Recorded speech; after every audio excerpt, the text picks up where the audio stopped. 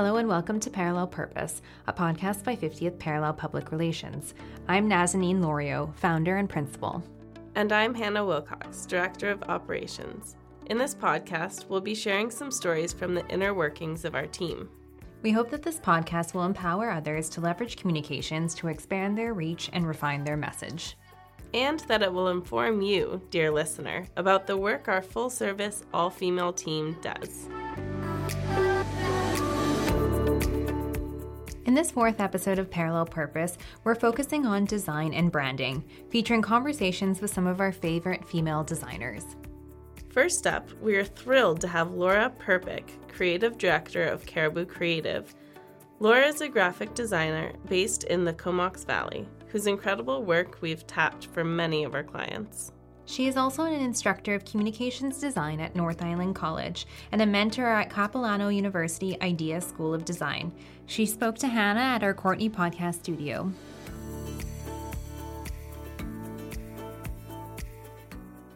Thanks so much for joining us today, Laura. Let's start off with, how did you get into this work? Yeah, that's kind of funny because I didn't even really know what graphic design was before I got into this profession. Out of high school, I wanted to be a ballet teacher, so I kind of pursued that for a little bit and then quickly decided that wasn't the direction I wanted to go.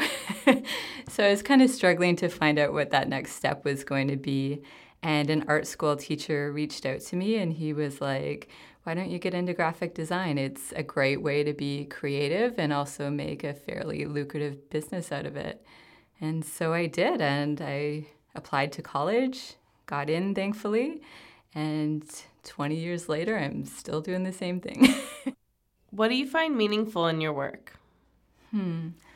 I think it's changed over the years. When I first got into the industry, I found meaning in acceptance and acknowledgement for my work and recognition. Working with these big brands and seeing my work on a billboard or in a commercial or something like that, to me, that's where I found my meaning. Fast forward to 10 years after that, and I started my own business, and I work predominantly with small independent businesses, which is so different from what I was doing before. And it was intentional because I found that meaning had kind of changed for me in the sense that I find meaning working one-on-one with clients and seeing that tangible growth. Design should be attainable to everyone regardless of budget. How has your experience as a woman influenced your work? When I was working with some big agencies, oftentimes I would be the only woman in the room. And I was young and, impressionable, and a lot of times I was talked over. So it kind of helped me build a bit of a backbone. One good story about how being a woman has influenced my work was when I was working for a skateboard company early in my career. At that time, even 20 years ago, there wasn't a lot of women actually in advertising, especially at those higher roles like art director, creative director, that kind of thing. And then if you add that layer of skateboarding on top of it, there's even fewer women. So I was really excited and grateful that this company took me on board. I was working on the women's apparel design, and before that, it was run by men that were designing what they thought women wanted. And it wasn't that they weren't successful before I came in, because they certainly were. But I felt like my perspective as a woman and what I felt women in the industry who had a vested interest in skateboarding would want to wear kind of changed that. I think they just trusted me, which I was super happy about. And then when we actually saw the results and the sales that were happening, then they were like, okay, let's just take the ball and run with it. Can you tell us about the role of mentorship in your work? So when I first got out of college, it never really even occurred to me that I should source out a mentorship in any regard. And I think that was one of the biggest mistakes that I did make in my career, because any lesson that I had to learn, I just did on my own. That's not to say that I didn't have a lot of inspiration around me, because I started as a junior designer. So of course I had an art director and a creative director and all those people that helped form and shape who I was as a designer. So I mean, that in itself is a bit of a mentorship. But I really should have tried harder, I guess, to seek out more education that way. And I didn't, and I'm not sure why I didn't. I think maybe I just didn't want to bother anybody. I don't know. But now that I'm in that role and students are asking me to mentor, I think it's more rewarding for me than it is for them. Like, I just get so excited to talk about design. And, they're budding designers and they're really excited and, they are eager to learn and it's a lot of fun. And I find that, if we're working on a project, what they've accomplished from the start to the end is just remarkable to me. And I love to see that result. How have you found your design niche? I look at my work and I don't really feel like I have a style, but I know a lot of people when they talk to me about my design, they're like, oh, I sought you out because you have a very specific style that you create. I mean, it obviously came from the clients that I have the opportunity to work with, and it's just kind of developed over time. But, before social media, it's like, who were these graphic designers? No one really knew us. And now we can kind of interject a bit of us into our work. So yeah, I guess that's part of it for sure. Even when I share my sketching process or something like that on social media, it feels very vulnerable to me because it's not like that finished, polished work.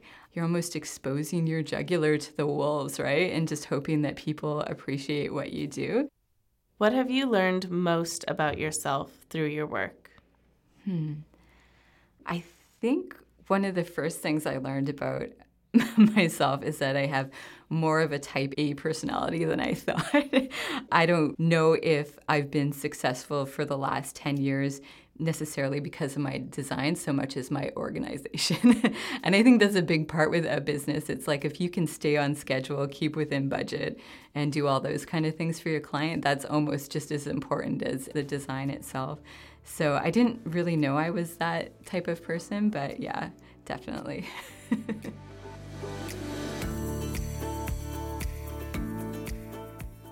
That was Laura Perpick, creative director and owner of Caribou Creative, in conversation with Hannah. You are listening to Parallel Purpose, a podcast by 50th Parallel. Next in this episode on design and branding, we have a conversation between 50th's own in-house designers, Elle Offord and Madeline Kolke. Both Elle and Madeline joined 50th this summer at our Victoria office and have quickly become an integral part to the whole team. They spoke to me in our Victoria podcast studio. So I'm really excited to interview you both today about your prior experiences in design and some key takeaways. So Elle, we'll start with you. How did you get into this type of work? For me, I think that graphic design was always quite an obvious choice. I was creative as a kid and I loved the challenge of problem solving. I wanted to apply to do graphic design at university.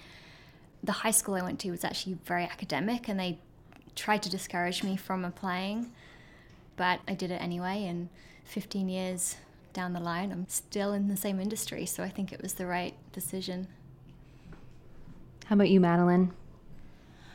For me, graphic design was something that I really grew to love a bit later on when I was a teenager. It all started with hand lettering. I really enjoyed using typography to communicate messages that I was passionate about, or even just song lyrics that I loved. And that's kind of where my passion for graphic design was born and where it began. And from there, I went to school, and then through some volunteer experience, I got to run social media accounts for organizations that I was really passionate about. And that was awesome because I learned that graphic design is more than just telling people messages. It can actually influence the way that they act and the way that they think. And so social media is a really cool opportunity to do that. Tell us a bit about your creative process when you meet a client and how you approach that. When I first meet with a client, I want to get to know everything that I can about them. And that's from their personality to everything about their business, what motivates them. The more that I know about the client, the better work that I can do as a designer in capturing what they stand for. I think listening is the biggest part at the beginning phase, just really getting to know who they are. I think you can learn a lot about a brand or a business just from talking to the person behind it and hearing their experience, reading between the lines to try and understand how that could be interpreted into a look or a style or a brand. Elle, you as our lead graphic designer, and Madeline, you as our social media strategist. Can you tell us a bit about how you work together as designers? Well, it's really nice that we're in the same office because we can bounce ideas off each other, and it's always handy to have a second pair of eyes and a different perspective. We also have monthly branding meetings where we make sure that we're on the same track for all of our different clients, ensuring that the branding is going in the direction that we want it to and that we are on the same page and using the same graphic elements and that the branding is going in the same direction. Yeah, Elle and I don't typically work on the exact same thing. We're usually working on different sides of the same project sometimes, but rarely do we actually collaborate on the same deliverable. So it's kind of cool because we have the opportunity to speak into one another's work and really support one another and have that objective and caring perspective of just what the other person's working on and how we can make our clients better together. The majority of our clients are Indigenous, and so would you say that you approach that type of work more mindfully, a bit different, and what would be the takeaway from that? I think for me, when I joined 50th, I'd had no experience working with Indigenous people before. So for the first probably couple of months, I was really just trying to absorb everything I could and trying to understand where there were different sensitivities around certain things. You want to make sure that you are respecting their culture and trying to understand what they're trying to achieve. And I feel like we have to work in a way that accommodates the way that they work as a nation. Mm-hmm. Yeah, I definitely would agree with that. And I think we have a cool opportunity to get to know their traditional art style as well. Like I know that you and I have been looking at some of the symbols and just learning what they represent and what they mean. And so it's a cool thing to be able to merge that artwork with having a modern take through like social media and using those sort of stylistic elements to inspire the work that we're creating. So that's been a big learning experience for me. What advice would you give designers starting out their careers? I would tell them to be curious, ask a lot of questions. And one thing I wish that I could have told myself when I was just starting out was to not take feedback or criticism personally, but as something constructive and learn from it. I think for me, something that I am still learning and would have loved to tell myself a few years ago is just to not let other people's work that's amazing discourage you, but to really let it inspire you and encourage you to push you and just start creating things. And even if it doesn't look exactly like what you hope it looks like, to just continue to pursue growth and be inspired by those who are better than you.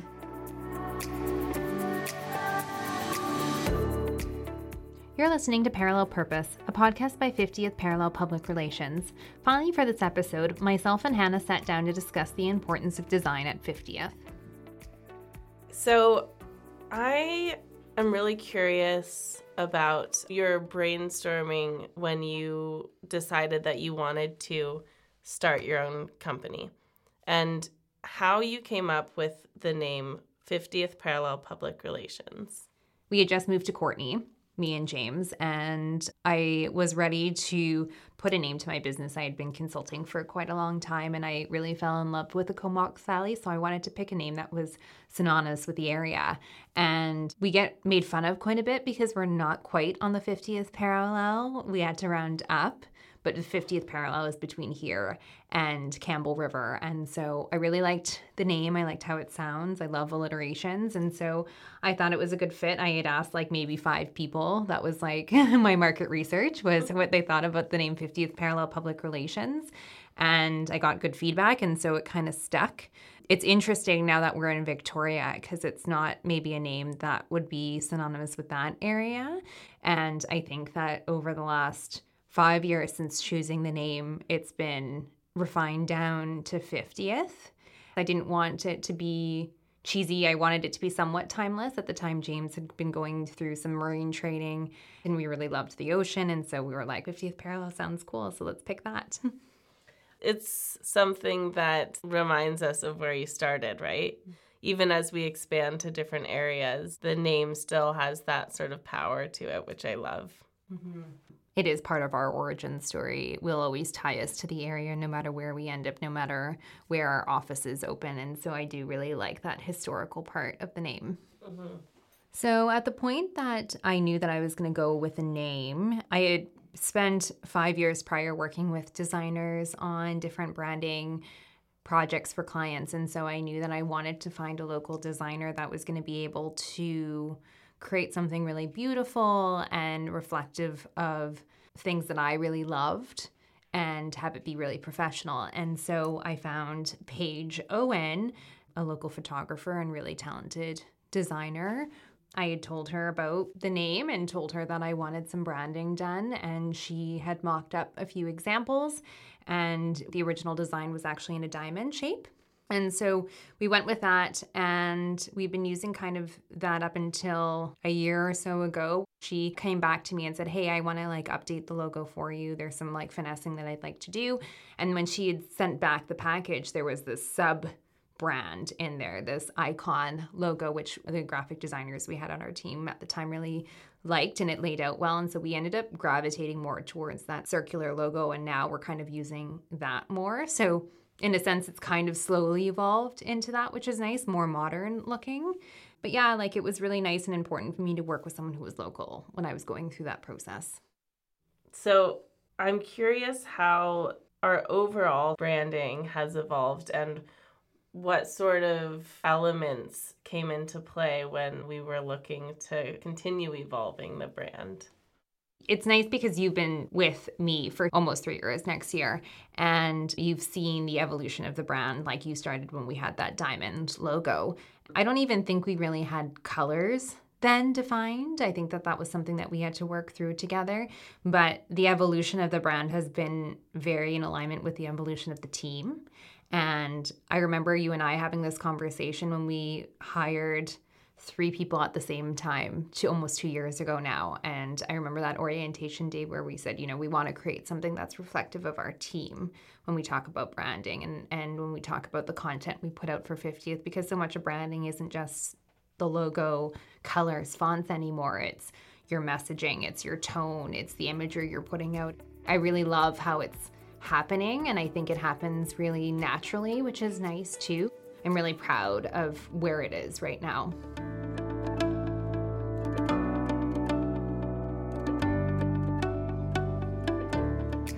You have been listening to the 4th episode of Parallel Purpose, a podcast by 50th Parallel Public Relations. We are honored to be located on the traditional unceded territory of the Comox First Nation in the Comox Valley, and of the Lekwungen-speaking people, Songhees and Esquimalt First Nations in Victoria. Many thanks to Laura Perpick of Caribou Creative for being part of this episode. Follow us on our Instagram, Parallel Purpose Podcast, for the latest updates and behind-the-scenes content. And of course, follow us wherever you get your podcasts so you never miss an episode. Our next episode will be released soon. We hope you'll join us then.